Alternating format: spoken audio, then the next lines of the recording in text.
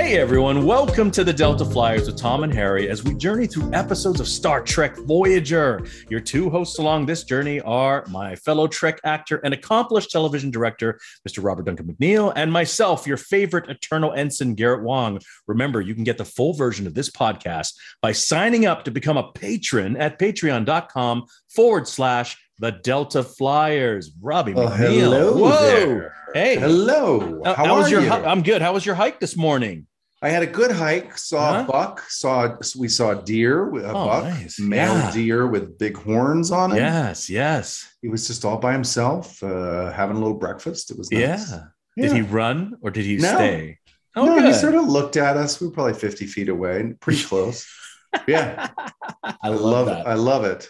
Oh, it's so nice. Okay. Yeah. How are you? I'm good. I'm in Calgary. It's definitely, getting to be summer now. Thank goodness. So yeah. It was raining quite a bit, and people were complaining about how crummy the weather has been, but now the rain has stopped, so it's all good right now. Good. Yeah. I am wearing my Yes Ma'am t-shirt right now. Yes, you are. Yes, ma'am. Yes, ma'am. Yes, ma'am. I love the sort of design of the command sort of uniform, yes. sort of very graphic. It's kind of cool. Yes, ma'am.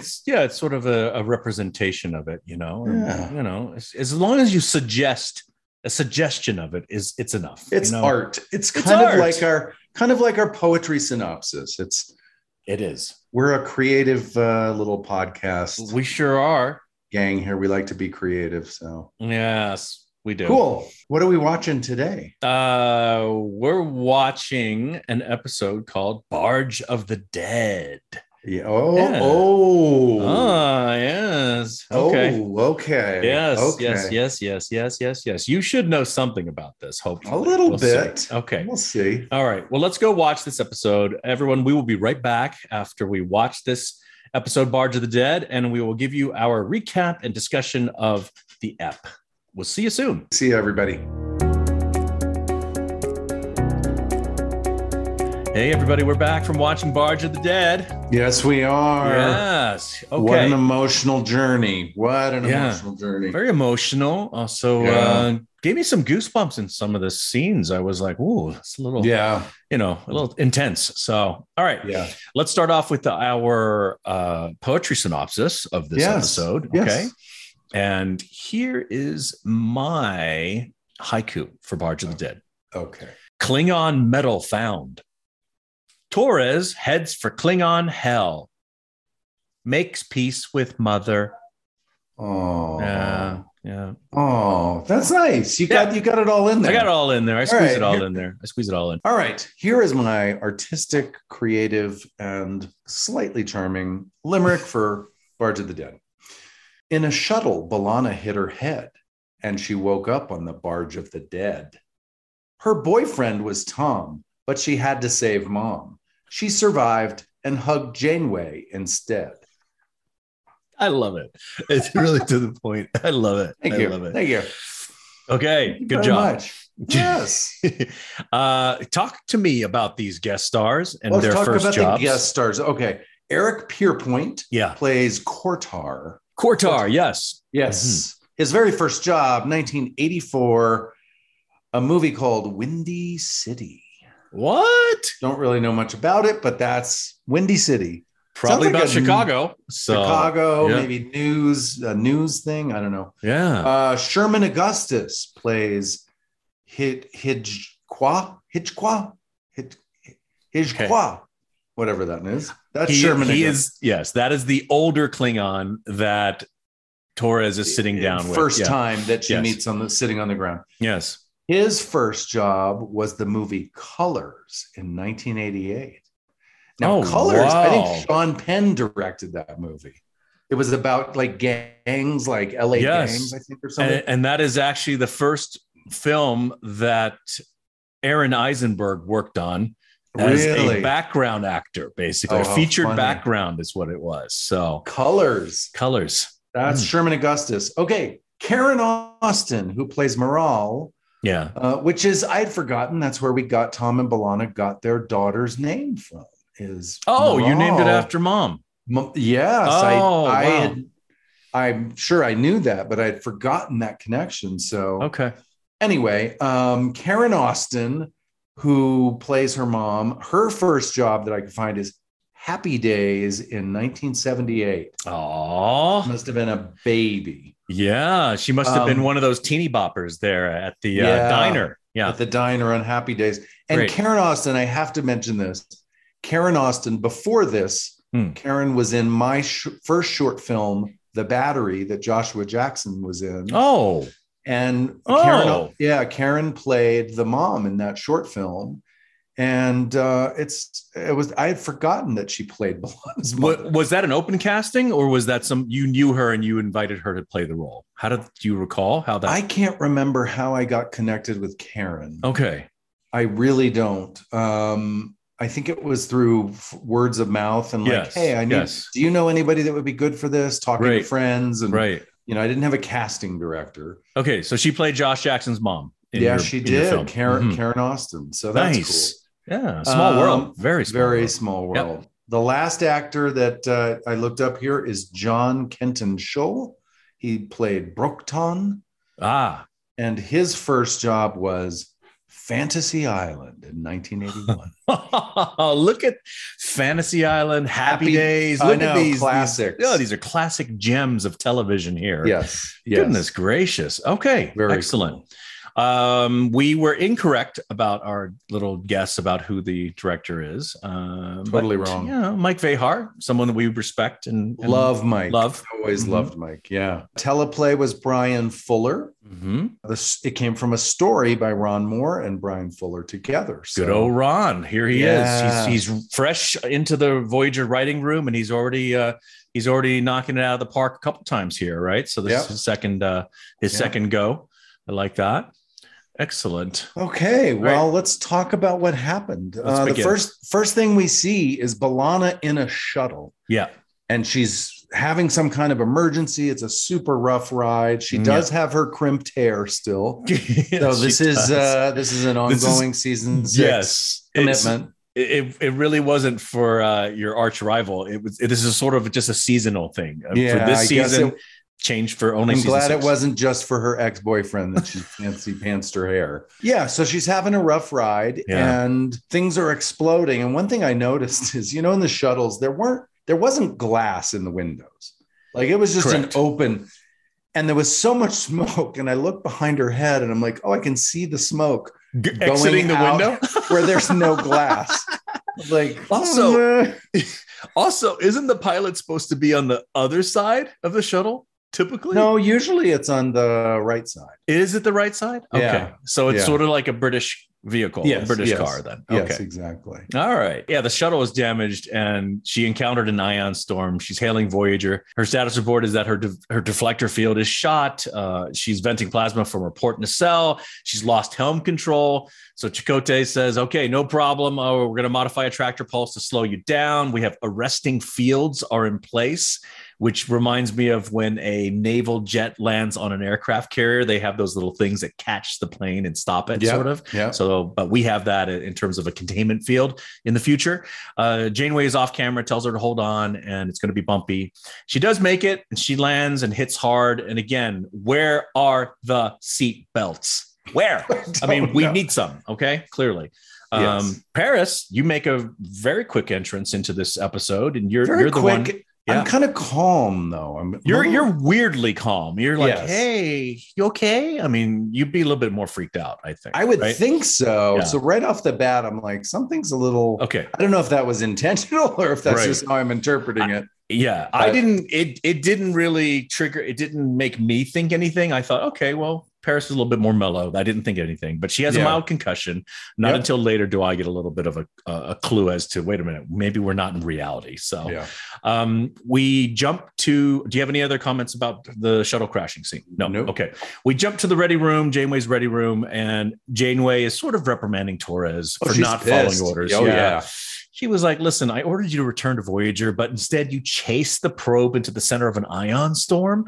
And Torres is like, because it's the only probe that we have, the only multispatial probe. And I didn't want to lose it. And Janeway goes, you're the only B'Elanna that we have, and I don't want to lose you either. And then she also says, Lana, I'm glad you made it back in one piece. Torres stops and says, wait a minute, did you just call me Lana? And Janeway says, yes, I did, in fact. And Lana says, well, that's what my mom used to call me. Yeah. So we have a little bit of tie there. This again, I was like, this is weird. Because it's a little weird. No one's ever called her Lana. Correct. No one. Correct. So it felt to me like, oh, we're making a point that Janeway is doing something for some unknown reason. Right. Either aliens are controlling this or it's not a reality. Mm-hmm. I right off the bat was feeling like, something's off here. Okay. I still didn't know that yet. I'll really? tell you when. Yeah, I'll tell you when I realize something's off. Okay. But it's not yet. Do you have any other comments on this scene? No. We go to B'Elanna's quarters next, and Chakotay enters. He says that they found something from her shuttle mission, and he says, "My ancestors called this piece of metal a monkey wrench." And I paused that and I went back. And you're like 3 times. I'm like, why is he calling this rectangular piece of metal a monkey wrench? Like a monkey wrench is an actual name of a tool, but that's not it. Correct. It's not, what he's holding is not a wrench. Yeah. It was just weird to me. Well, I mean, I think he was referring to the fact that, the monkey wrench metaphorically, the monkey wrench in the engine or thrown into the system, it short circuits it. If it ends up making whatever it's thrown into malfunction. That's what I understood that as, right? Okay. But then I started thinking, wait a minute, that's something that Tom Paris would talk about, a monkey wrench, not Chakotay. Yeah. So I had a little bit of I don't know what's going on, but evidently this piece of metal was lodged in the port nacelle of Torres' shuttle. Yep. He thinks that it happened when the deflector field collapsed. So that's why it was lodged in there. As he hands it to her, she looks at it and realizes there's a Klingon insignia on there. It's a Klingon symbol. And she's like, wait a minute, this is Klingon. And Chakotay says, well, it's a few hundred years old. And Torres says, well, the quick explanation is a Borg cube was in the Alpha Quadrant. They assimilated a bird of prey, took it back to the Delta Quadrant on their way. They blew it out of the airlock on the way home. And she sets it on her table, and Chakotay leaves. And as she goes to fill up her coffee at the replicator, she hears a noise. She turns around. The noise gets louder. The piece of metal turns into blood. And she hears blood starts coming out of the symbol and going onto the table. And I love this shot as she set it down on the table, this cool shot that went like underneath the table, under the glass. It was very cool. I did like that. Mm-hmm. Good job, Mike Vehar. Yeah. And the noise gets louder, and all of a sudden we hear this cacophony of Klingon voices screaming and yelling. It's very confusing. And I'm thinking, what is going on? I thought that piece of metal was possessed, like it was haunted, like it was an evil artifact. But then all of a sudden it goes silent. It goes silent in the room, and the blood vanishes. It's metal like, again. Wait, was this a vision? Is her concussion? Is that what's going on? That's what I thought. It must be concussion based. We then jump to engineering, and I like this scene because this is one of the most relaxed Harry scenes I've ever seen. I know, very relaxed. Harry, and you can see Harry is not excited. He has been running endless scans on this piece of metal, and B'Elanna wants to get to the bottom of what she saw and what she heard. Harry says, "Look, maybe it's the comm system. The comm system picked up some strange signal from a pulsar." Torres replies, "A pulsar that speaks Klingon?" Harry's pretty upset that it's 0300 hours, and Neelix interrupts. Neelix shows up. He's there to congratulate Torres on her discovery. Yeah, look at you. You've discovered the Klingon artifact in the Delta Quadrant. This is amazing. I'm going to throw a party. Celebration. Yeah, I'm going to celebrate. He wants to celebrate, commemorate this Klingon artifact. Right. Torres is like, there's no point to that. You know, I made a note here. He's talking about how valuable this antiquity, this thing is. And then he goes over and he starts rubbing it. And I'm like, dude, if that's like a super valuable thing, don't touch it. Like, he starts rubbing it. But he's like caressing it and kind of looking at it, touching it. I'm like, don't touch the important stuff. Okay. But I didn't notice that, but that's funny. He does he does talk about some Klingon lore and Like he's already started researching Klingon lore. He's quoting this stuff. Yeah, because what Torres says is she goes, "It was an accident. I didn't really find it. It was an accident. It fell into the nacelle." And that's when he recites the whole, well, it was an accident when this one famous Klingon found this famous knife and he was looking for his dog, his Targ. So yes. Yeah, he's already he knows more than we think. Again, another kind of suspicious. This are we in reality? Really? You felt that there too? No, I was like, how does he know so much? No. Everything seemed a little too convenient for me. Okay, but he does say, I've already replicated 5 barrels of blood wine. Yeah, don't want that to go to waste. To waste, exactly. That's a lot of blood wine. Okay, so he heads to the celebration. He says, "Oh, and B'Elanna, you're going to have to make a speech." Yeah, so she's on the spot. Yeah. And this is Harry's exit, though. He's like, look, obviously we both need sleep. And so she lets him off the hook.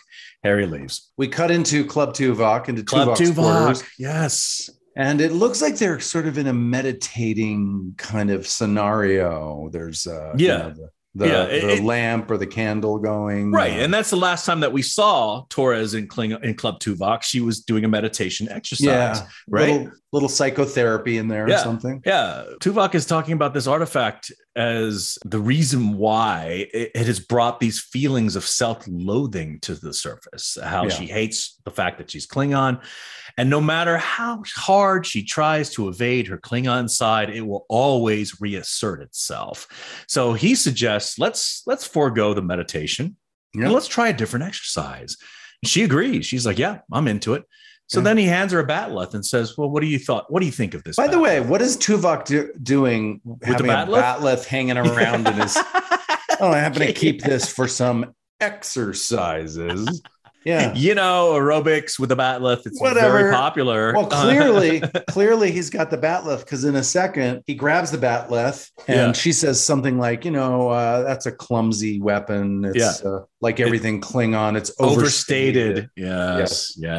And then he starts to make some moves with it. And I was like, whoa, Tuvok's got game with this bat'leth. He starts doing it's almost like a whole routine, which, by the way, whenever we have bat'leth stuff, I don't know if you remember, but Dan Curry, our VisFX supervisor, who designed this weapon, he did originally. Dan Curry would always come in to kind of coach and create the moves with the bat'leth. He would work with Dennis Madalone and the stunt guys. That's right. And he coached me on that too, if you remember. Yeah, because I decided to do it in Germany at FedCon at the convention in Germany. I wanted to do some bat'leth moves on stage, but my version of it was I attached glow sticks all around the edge and turned off the lights. Right. And so I made this this big deal with that. But yes, it does. It is amazing that Dan Curry created the whole thing. Yeah. It was all him. Okay. So Tuvok does his moves. And then his final move, he kind of swipes it by her face and he cuts her face. Yes. Okay, and then she's like, what are you doing? And he goes, a true Klingon would kill me where I stand. And he starts acting like a Klingon. And I was like, what is happening to Tuvok? Yeah. Is this where you finally were yes. When he cut her face, I was like, what?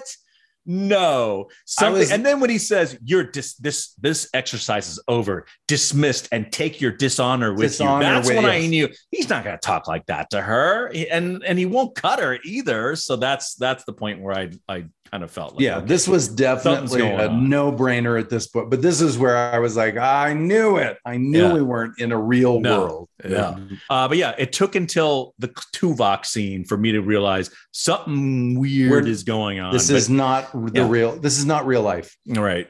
Is this real life? No, it is not real life. And you caught on to that 3 scenes ago. So good for you. I kept seeing all these little things. I was like, this is not real. I know this is not, it's going to be a dream. It's going to be a hollow simulation. I don't know. We go to the mess hall. Klingon party time. Mm-hmm. We go into this scene. The camera's following Paris and B'Elanna. Yes. But I made a note here. I wish we would have seen her face because I feel like the moment she steps into a Klingon celebration is going to have an impact on her. And I did miss that moment of doors open, see what her eyes are seeing, see her expression. Right. And then we could have gone inside. We didn't really get a sense of B'Elanna until after the doctor sings. Agreed. He's singing opera, and then Seven starts singing, and then finally, well, it's not opera. Let's be precise. It's a Klingon drinking song. Drinking is what songs, it is. Yeah. Yes. But Seven says she doesn't. She fails to see the merit of learning a Klingon drinking song. But the doctor convinces her that this is worth her time, and then she joins in, and she knows all the words to it. So it was a little confusing. Like she's not into it, but then she's into it. And you're right, to see Roxanne's reaction or Torres's reaction would have been better than following her POV. I felt like I missed that moment. I felt like this whole, but again, at this point, I knew something's up. We're not in the real world.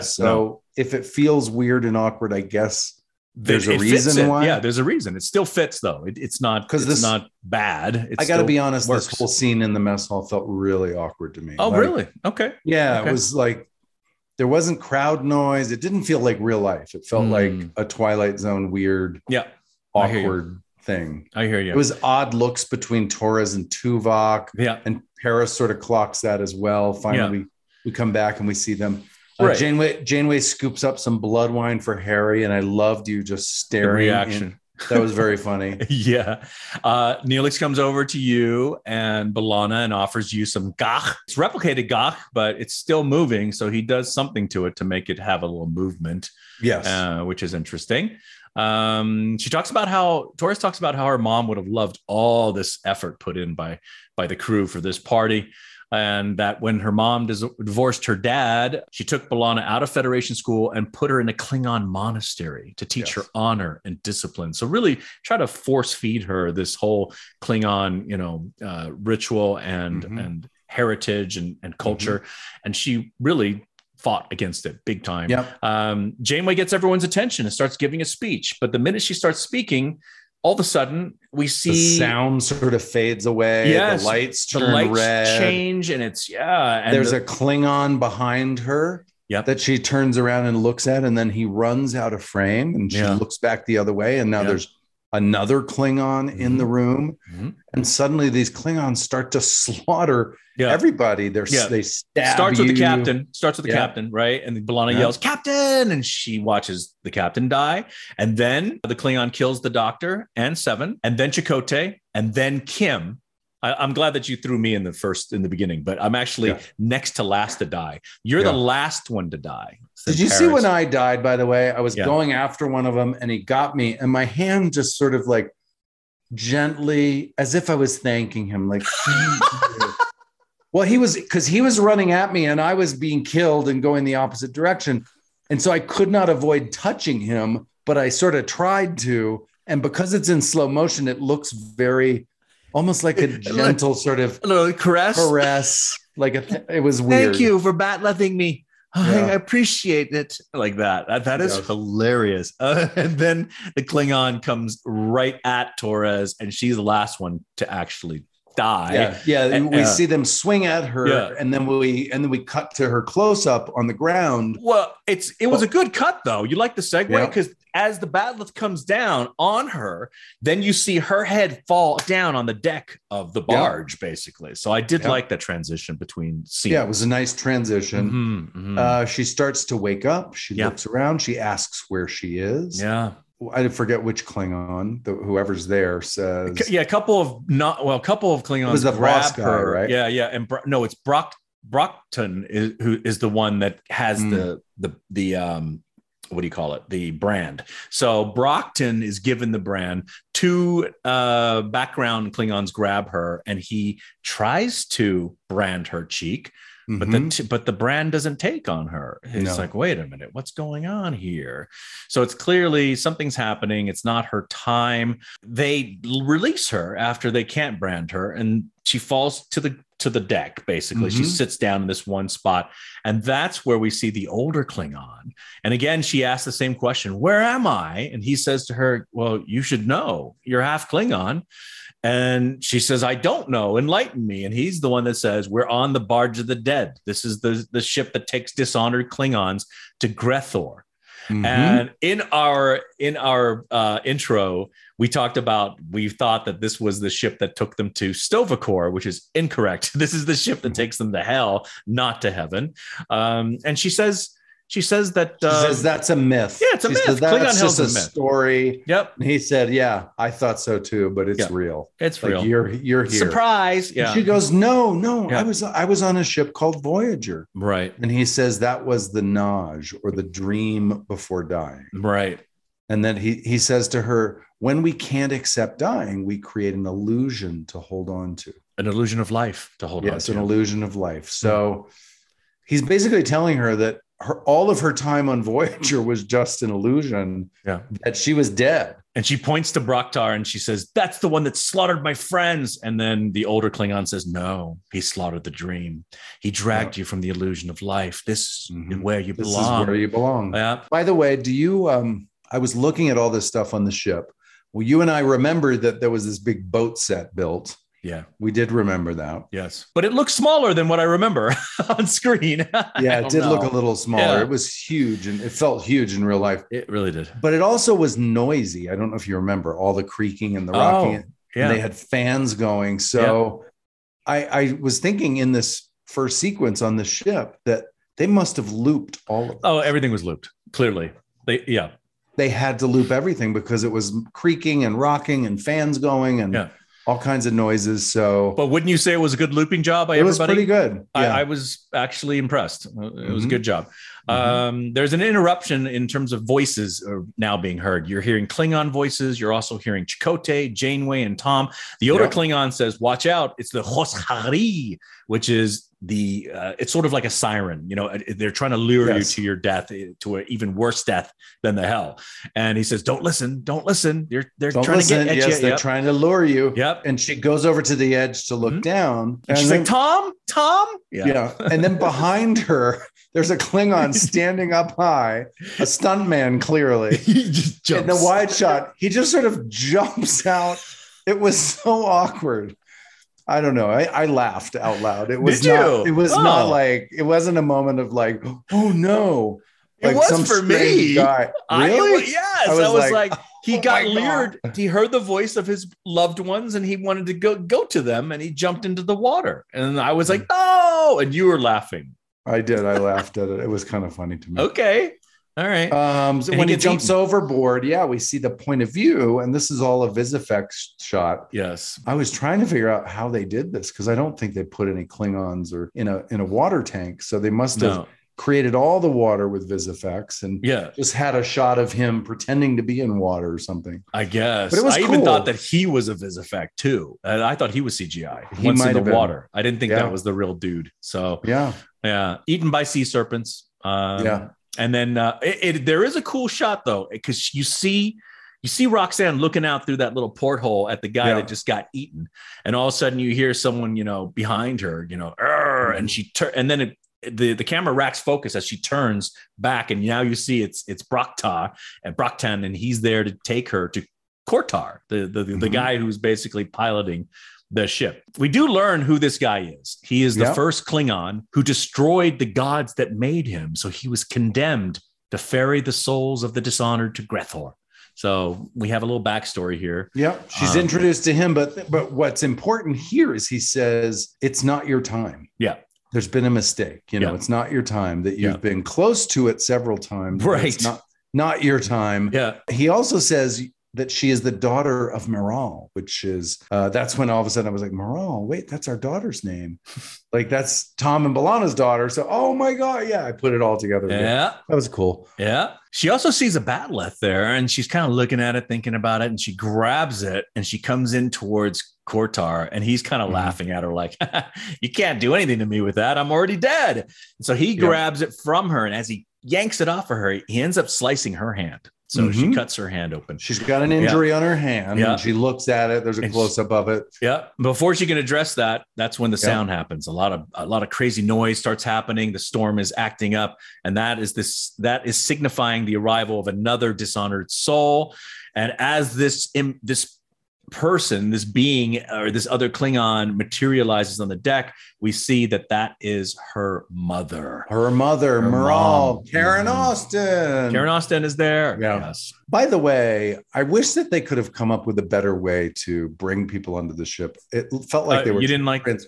They felt like they were transporting. Oh, Like if it was going to be sort of a spiritual thing, I don't know. I wish it had been like well, wind and, something a little more magical or organic. It didn't feel organic. It felt technological. Okay. That was my issue. That's your critique, but it is a different effect than when we do beam into someplace, though. They chose to use slightly different. It's a slightly different color or pattern, but it still felt technological. Okay. To me. Yeah. Whereas if it had been like, a smoke monster coming in and spinning around like a tornado, something organic. Yeah. No, point well taken. Yes. Yeah, that would have added to it for sure. For sure. But yes, it's Karen Austin. There she is. Mm-hmm. And then I think this is where Torres regains consciousness suddenly. She sees her mother. Yes. And then in sick bay. Wakes up and she's in sick bay. And I love the low angle that they did in this scene. It just felt like a fresh and cool look to the sick bay at this point. But she wakes up. Paris explains to her what happened, that her shuttle was on the trailing edge of an ion storm and she lost life support. They had to tractor the shuttle in, that she was in a coma, that she almost died. Yeah. And then she says, what about the artifact? Where's the artifact? And Paris is like, what artifact? There's no artifact. What artifact? And then she looks down and she sees the cut on her hand, just like in the dream, just like what happened with the Batleth on the ship. Right. So she's like, and by the way, she has a cut on her hand, and then the doctor comes over to heal it. And you see that cut on her hand in the shot. And then as he's talking to her, it goes below frame. And then when it comes back up, it's the cut is gone. And I was like, oh, that's cool. They did a little quick switch down below while he was talking. So you think somebody was below camera frame and they wiped off the blood? They wiped it off, cleaned it off, and then pulled her hand back up, and it was like, whose job would that have been, Robbie, to wipe off that blood? Who do you think would have done that? Well, it had to be somebody in the makeup department. Scott Wheeler, maybe. Okay. One of those special effects makeup people. Yep. One of the people who did makeup. Yeah. And I'm blanking on who her primary guy was. It wasn't Scott. Oh my gosh. The guy with the baseball cap and the beard. Yeah. I can't think of his name right now. We're blanking. Okay. Anyway. Keep moving on. Okay. So next we go to B'Elanna's quarters and she's reading on a pad and there's ding dong. Chakotay comes in. He's heard about what happened. He says, hey, you want to talk? She goes, no, not really. And so he's like, okay. And he starts to leave. And she goes, you'll think that I'm crazy. And he stops. So she really does want to talk. She does. And she basically says to Chakotay that she thinks she died and she was on the barge of the dead. And she said, I think my mother was there. Yeah. And she says, what if it's real? His response is like, well, think of it like a metaphor or symbols, like he talks about his grandfather. He says, my grandfather used to imagine that he had transformed into a wolf. And it was very real for him. He didn't grow gray hair out of his body, but the metaphor, the feeling, the experience was very real. And then she does say that, her mother has been on her mind a lot. And she realizes that, she's realized recently that it's been 10 years since she's spoken to her mother. So she's definitely having some guilt, some pangs of, that fractured connection. And so it makes sense if her mother's been on her mind and she's had this kind of guilt about that maybe it was a dream. And so then we go to engineering. And Paris walks in and she's reading, she says the Pagbati. How do you say it? I think it's the Pakbatla, but you can say the Pak booty if you want, whatever you end up saying. Bati. It's almost, it's in Hindi now. Yes. She's reading the Batla. Yeah. Batla. Okay. Batla. Yeah. Thank you. Okay. So she's reading the the potluck dinner is what she's reading. Yes. She's reading that Klingon thing. That sacred Klingon scroll. Let's just say that thing. And Paris says, what are you reading? She's like, you don't want to know. Yeah. And he goes, oh no, what did you find out? Come on, tell me about it. Yeah. She says, well, this thing is explaining why her mother is being sent to Grethor. It's because of Torres. Yes. It's her dishonor, and her mother is being punished. Yeah, the sins of the child. Mother's paying the price because she turned her back on everything Klingon. Now her mom has to go to hell. Yes. Oh my goodness. She says that in the 11th tome of Klavek, He returned bearing a wound. He returned from this vision bearing a wound that he received there, and she had the wound. So that hand thing comes back. That's part of the evidence for her that this is real. Right. That happened to her. And Tom's like, yeah, he's very skeptical. Yeah. And she says, I want to go back. I want to save my mother from hell, basically. Yeah. I've got to go back and fix this. That's right. So then we cut to the ready room and briefing room, actually. Yeah. Oh, is it the briefing room? Yeah. It's weird that they have this whole conversation in the briefing room. It's just Janeway and Torres. So, well, she says she wants to return under the doctor's control and to recreate the circumstances of the ion storm so she can go back and save her mother. Yeah. She wants to make this right. Yeah. And Janeway's like, no, absolutely not. And she says no, because she's requesting to simulate a near-death experience. Yeah. Basically almost kill me.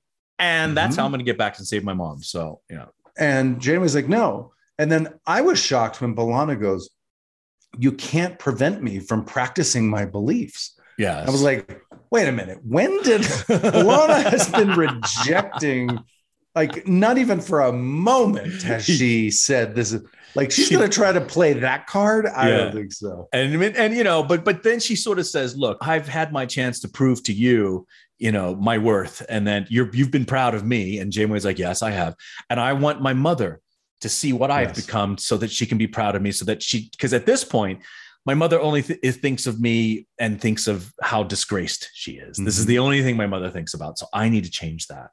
And that convinces Janeway basically to do this. Right. Yeah. Yep. We go to sick bay and Paris walks into the shot. He's wound up. You are passionate. 1 minute you're in a coma and the next you're a born again Klingon. I know. But my first thought when I came in, I was like, where am I coming from? Why am I just walking in circles around the room? Did I just sort of? Yeah, I guess because you're fired up. You're so fired up. You're trying to talk her out of it. You're like, listen, what is it going to take? Do you want me to learn Klingon language? And I was thinking, well, read the scrolls. We'll figure this out together. Now. Yeah. Yes. But she's got candles burning. She's got some kind of like statue or some ceremonial kind of stuff in there. She's going full Klingon right now, basically. She's gone full Klingon. Yeah. She lays down in the surgical bed. Yeah. The doctor says, computer erected force field. So he's closing off this surgical area. Yeah. And they go through a bunch of steps of, losing oxygen and all this stuff. Yeah. Basically recreating the ion storm circumstances. And she's basically, I think he says, she's not breathing, but her brain is safe. It's not, she's not brain dead, but everything else is gone. Yeah. And Janeway looks at her very solemnly and says, Kapla, B'Elanna. She does. She does at the very end. So off we go. That. Yeah. Off we go. We're on the barge. And now she's wearing full-on Klingon warrior armor. Now, clothing. Hold on. Yeah. Hold on. This is what I'm like, all right. If this was real before, then why was she in her Starfleet uniform before? And now all of a sudden she's magically done a costume change. Yeah, it's a little confusing. It really is. The costume switches, I didn't quite get. Well, my feeling was it's got to be a metaphor. Yeah, it is a metaphor because when she had her Starfleet uniform, this is again her rejecting her Klingon heritage, her background, rejecting her mother, fighting with her mother, fighting with everybody else, and then boom, with her Klingon gear, it's sort of like, all right, I'm all in now. Yeah. I am all in. Well, partially all in because this is the ruse that she's trying to play. In terms of trying to get her mom out of this. So she's going to somehow trick the barge. She's going to tell the boss, I'm going to sacrifice myself for her, let her go. And then once he lets her go, he's going to have the doctor bring her back. That's what it is. But I do find it funny that. How would the doctor know when to bring her back? Oh, that's right. He wouldn't know. Look at you. You're like a sleuth today. You're like, is there some signal or something? Yeah. Well, you are very Sherlock Holmesy today, and you're pulling everything out of here. There's a hole in the plan. There is a hole. There is. But as she materializes on the Barge of the Dead, she doesn't see her mom anywhere, so that she has to go below deck. She goes below deck and she finds her mother. Her mother thinks that she is one of the Hoshari and trying to lure her away. And she's like, no, it's me, Mom. And then they start having the same argument they had 10 years ago, Yep. which is kind of ironic, but Yeah. also interesting. And she and Morale. But Torres does apologize, but Morale is like, doesn't want to believe her. No. Torres basically says, I want to perform the transference ceremony. Right. Like I want to offer myself. Yeah. And then she says, the doctor, she says, then the doctor, my people are going to bring me back. The doctor will bring me back. Right. And Morale's really kind of pissed off. She's like, oh, you're trying to cheat your way through this. This is not the way it works. Yeah. Mom doesn't want to cheat her way to Tovacor. She wants to do this. She's legit. And just then 2 guards come down, bring Torres up above. Torres tells up above the boss man. Kortar. Torres says, take me, let her go. Yep.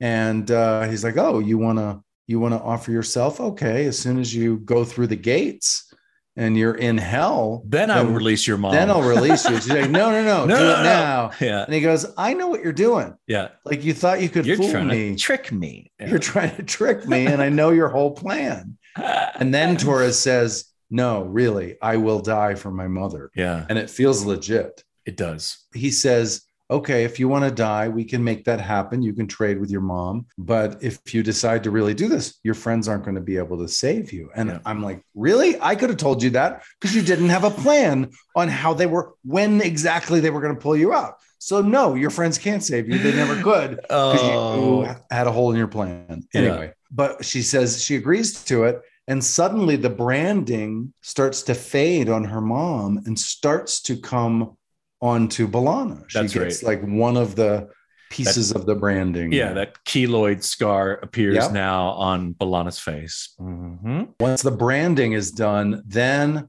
mom beams over to Tovacor. Yeah, she's gone. And then I thought, all right, they're going to travel for a while. But no, they're already at the gates of Grethor right there. They're like, ta-da, we're here. As soon as she's gone, they're at the gates. And that was kind of a cool shot of feeling the shoreline kind of coming into frame. Yeah, they lower the plank and B'Elanna is basically starting to walk the plank. Did you see the dragon on the front of the boat? I did. Yes. Yeah. Do you remember if that was real or was that a Visifex? I can't remember. I feel like it was real. I think it was like real. Physical. Like they had actually created that dragon. I think it was physical. Yeah, it was pretty physically cool. real. It was cool. Yeah. It was cool. When she looks back, Baktan is there with he's holding the batleth, like, don't you try to come back, is what he's doing. Yep. And then she looks back again. It's no longer the Klingon. It's now Tuvok holding the batleth. And he's like, don't you come back either. And basically, does he try to hit her? I think he does hit her, or he makes a move towards her. And then all of a sudden she's transported to sickbay. And now she's in the Klingon hell version of sickbay, where the doctor and Neelix are there to greet her. And they are creepy, and more creepy. And she walks out into the corridor with Neelix, who escorts her to the mess hall.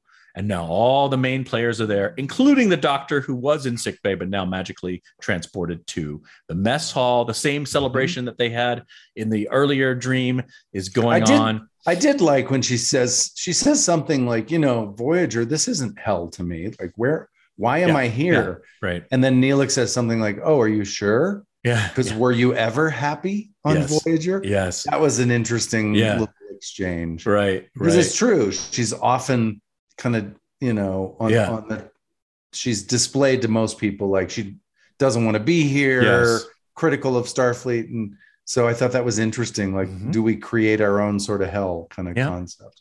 Definitely. But we go into the dream mess hall. Yeah. Everybody's singing drinking songs. Yeah. Janeway makes a toast to B'Elanna's dishonor. Let's drink to her dishonor. Do you remember that song? No, I don't think Paris was singing it for some reason. Oh, I had to sing it because the camera comes across me, and I think you had to sing it too. I think we all had to learn it, and I remember looking at the script, going, "Man, we have to learn another language for this scene." I was not. I don't think I did sing it for some reason, and as the camera went by, Paris wasn't singing, and I thought it was really strange. Like, why isn't he singing? But maybe I guess you did. Okay. But I do remember the last word of that one phrase where they say "baitique," and I remember that word just it's still in my memory. Hmm. I was like, oh yeah, I do remember this. But back then I was not enthused that we had to sing Singing a Klingon. song in Klingon. Now, because I'm so into languages now, I would be so stoked. I'd be like, yes, we get to sing Klingon. I would have been so excited. During this toast, Janeway's insulting B'Elanna. Everyone's insulting her. Everybody. They're saying things like, this is your fault. You keep everyone at arm's length. Yeah. You're stubborn, Seven says. Yeah. The doctor even insults her forehead. Yes. Goes, oh my God. Just like your mother, especially that forehead. Yeah. God, that's really nasty. Yeah, he was mean. Chakotay keeps saying, interpret the symbols. Tuvok comes in. He tosses a batleth to her. He says, defend yourself. I don't think he throws it at her. I think he picks it up and starts walking towards her and says, defend yourself. Oh, he's threatening her. Yeah, defend yourself. She is batleth-less. Batleth-less. Look at that. That's hard to say. We go into the barge and Moral is there, which confuses Torres because she thought, she was like, didn't I leave you at Stavocor? Yeah. And not only that, she's wearing Janeway's uniform. She's wearing the other thing going on. She's wearing Janeway's uniform. Moral says that she can't be freed until Torres frees herself. Yes. From Brethor, which confuses Torres because she's like, I did everything right. Like, it makes no sense. Right. The rituals. And her mom says, you never really truly understood. Yeah. So that's what Chakotay keeps saying. It's look at the symbols, look at the metaphors. Right. Like, it's not literal. Yeah. You don't have to do everything right. You need to look at the deeper meaning. Yeah. And the last thing that Moral says to B'Elanna before we cut out of the scene is she says, choose to live, B'Elanna. Choose to live. Choose to live. We have a quick cut to sickbay where they're still trying to resuscitate B'Elanna, but then we jump right back to the Barge of the Dead. And now all the main players are on the barge with her. Yep.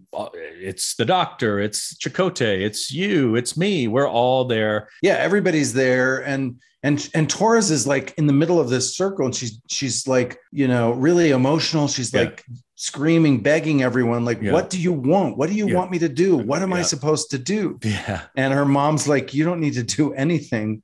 Yeah. They don't want anything but for you to just be yourself. Yes. They also keep saying, defend yourself. Right. And finally, Torres says, I'm tired of fighting. Yeah. And she takes the batleth and she throws it, chucks it out into the water. Yeah. And then she drops to her knees and her mom joins her. And that's like, she's gotten at the deep issue that this whole experience was for, which is stop fighting everyone, stop fighting with yourself. Just accept, like, let go of this fight and this anger and this trying to do things right, and just let go and relax a little. That's really the metaphor to me. Yes, I agree. I wanted to see that batleth spinning through the air and landing and hitting that one Klingon earlier that jumped off the ship, or one of the sea serpents, something like that. We hear something like that, making a sound. But her mom gets down on her knees right with her, and she said, "You've taken the first step in this journey. Of your journey. That we're going to meet again in Stavocor, or perhaps even when you get home." And then they hug, and as they hug, we cut back to sickbay, and Torres is alive and she's awake. Yeah. And she wakes up. Yeah. She says, "Mother," and she sits up and she looks around. God, I'm alive. Yeah, she says that. And then she hugs Janeway. Yeah, and she hugs Janeway, her mother figure, her boyfriend is standing right next to her, but she hugs her boss instead. That's all I'm going to say. That's why my limerick said, and I will read my limerick one more time. Yeah. In a shuttle, B'Elanna hit her head and woke up on the Barge of the Dead. Her boyfriend was Tom, but she had to save Mom. She survived and hugged Janeway instead. I know. Look at that. I was standing right there. Yeah. I had to come over in the middle of their very, tender, intense hug. And I just put my hand awkwardly on her back. I was like, I guess I'm the boyfriend over here. Yeah. That's a little. It was. It's okay. She was going through a lot. It was really a mother figure story, so I get it. Oh my God. All She's still thinking about Burke. That's where it is. That's old what's boyfriend. going on. I'm very insecure. Yeah. Tom's very insecure right now. Yeah. Okay. The lesson. Yeah. What's your lesson? My lesson is don't try and sacrifice who you truly are to make other people happy, to try to fix other people, or like just be yourself. Yeah. She was trying to do all these things, thinking, oh, if I sacrifice my life, if I become a Klingon, if I do this, if I just be yourself. Yeah. Don't sacrifice who you truly are. If you don't want to fight, just stop fighting. If the fight's not in you and it's not serving you anymore, stop it. So that's my lesson. What about you? I think when I watch this, I think about people that are called people pleasers. They're trying to make everyone else comfortable. They're trying to do everything so that everyone else is good. But guess what? They ignore themselves. I think it's really just a lesson in self-love and self-care, and taking care of your own business. So nice. Okay. All right. My rating for this episode, I will preface this by saying I liked this episode in some ways. Yeah. And I like some of the story, but overall, I was not, this episode didn't capture me. Like it didn't. No. It was not one of my favorites, I'll be honest. And people did nice work. It just, something about it was a little off to me. I'm going to give it a 6.2. Ooh. Okay. What about you? I'm going to go higher than you. Mm-hmm. And I'm going to put it at 7.5. Okay. That's what I'm going to give it. I'm going to give it a little bit more. So halfway between 6.2 and 7.5 would be around 6.9. Yeah. Ish, right? Roughly. Let's see if we averaged out. 8.5. Mm-hmm. The Captain and Admiral's average rating for Barge of the Dead is 7.4. Oh, wow. Wow. Higher than close to you. Closer to me. 0.1 less. So, yeah. Okay. Thanks, everyone, for tuning in to this week's episode. And join us next week when Robbie and I will be tackling one of my favorite episodes that have nothing to do with Harry. Tinker, Tenor, Doctor, Spy, clearly a huge Doctor episode. So yes. Yeah. And then people always ask me, like, what's your favorite Harry episode? And I say, well, Timeless. What's your favorite non-Harry episode? I go, Tinker, Tenor, Doctor, Spy. So I always say that. Okay. Yeah. All right. See you next week. Thanks, everybody. See you next week.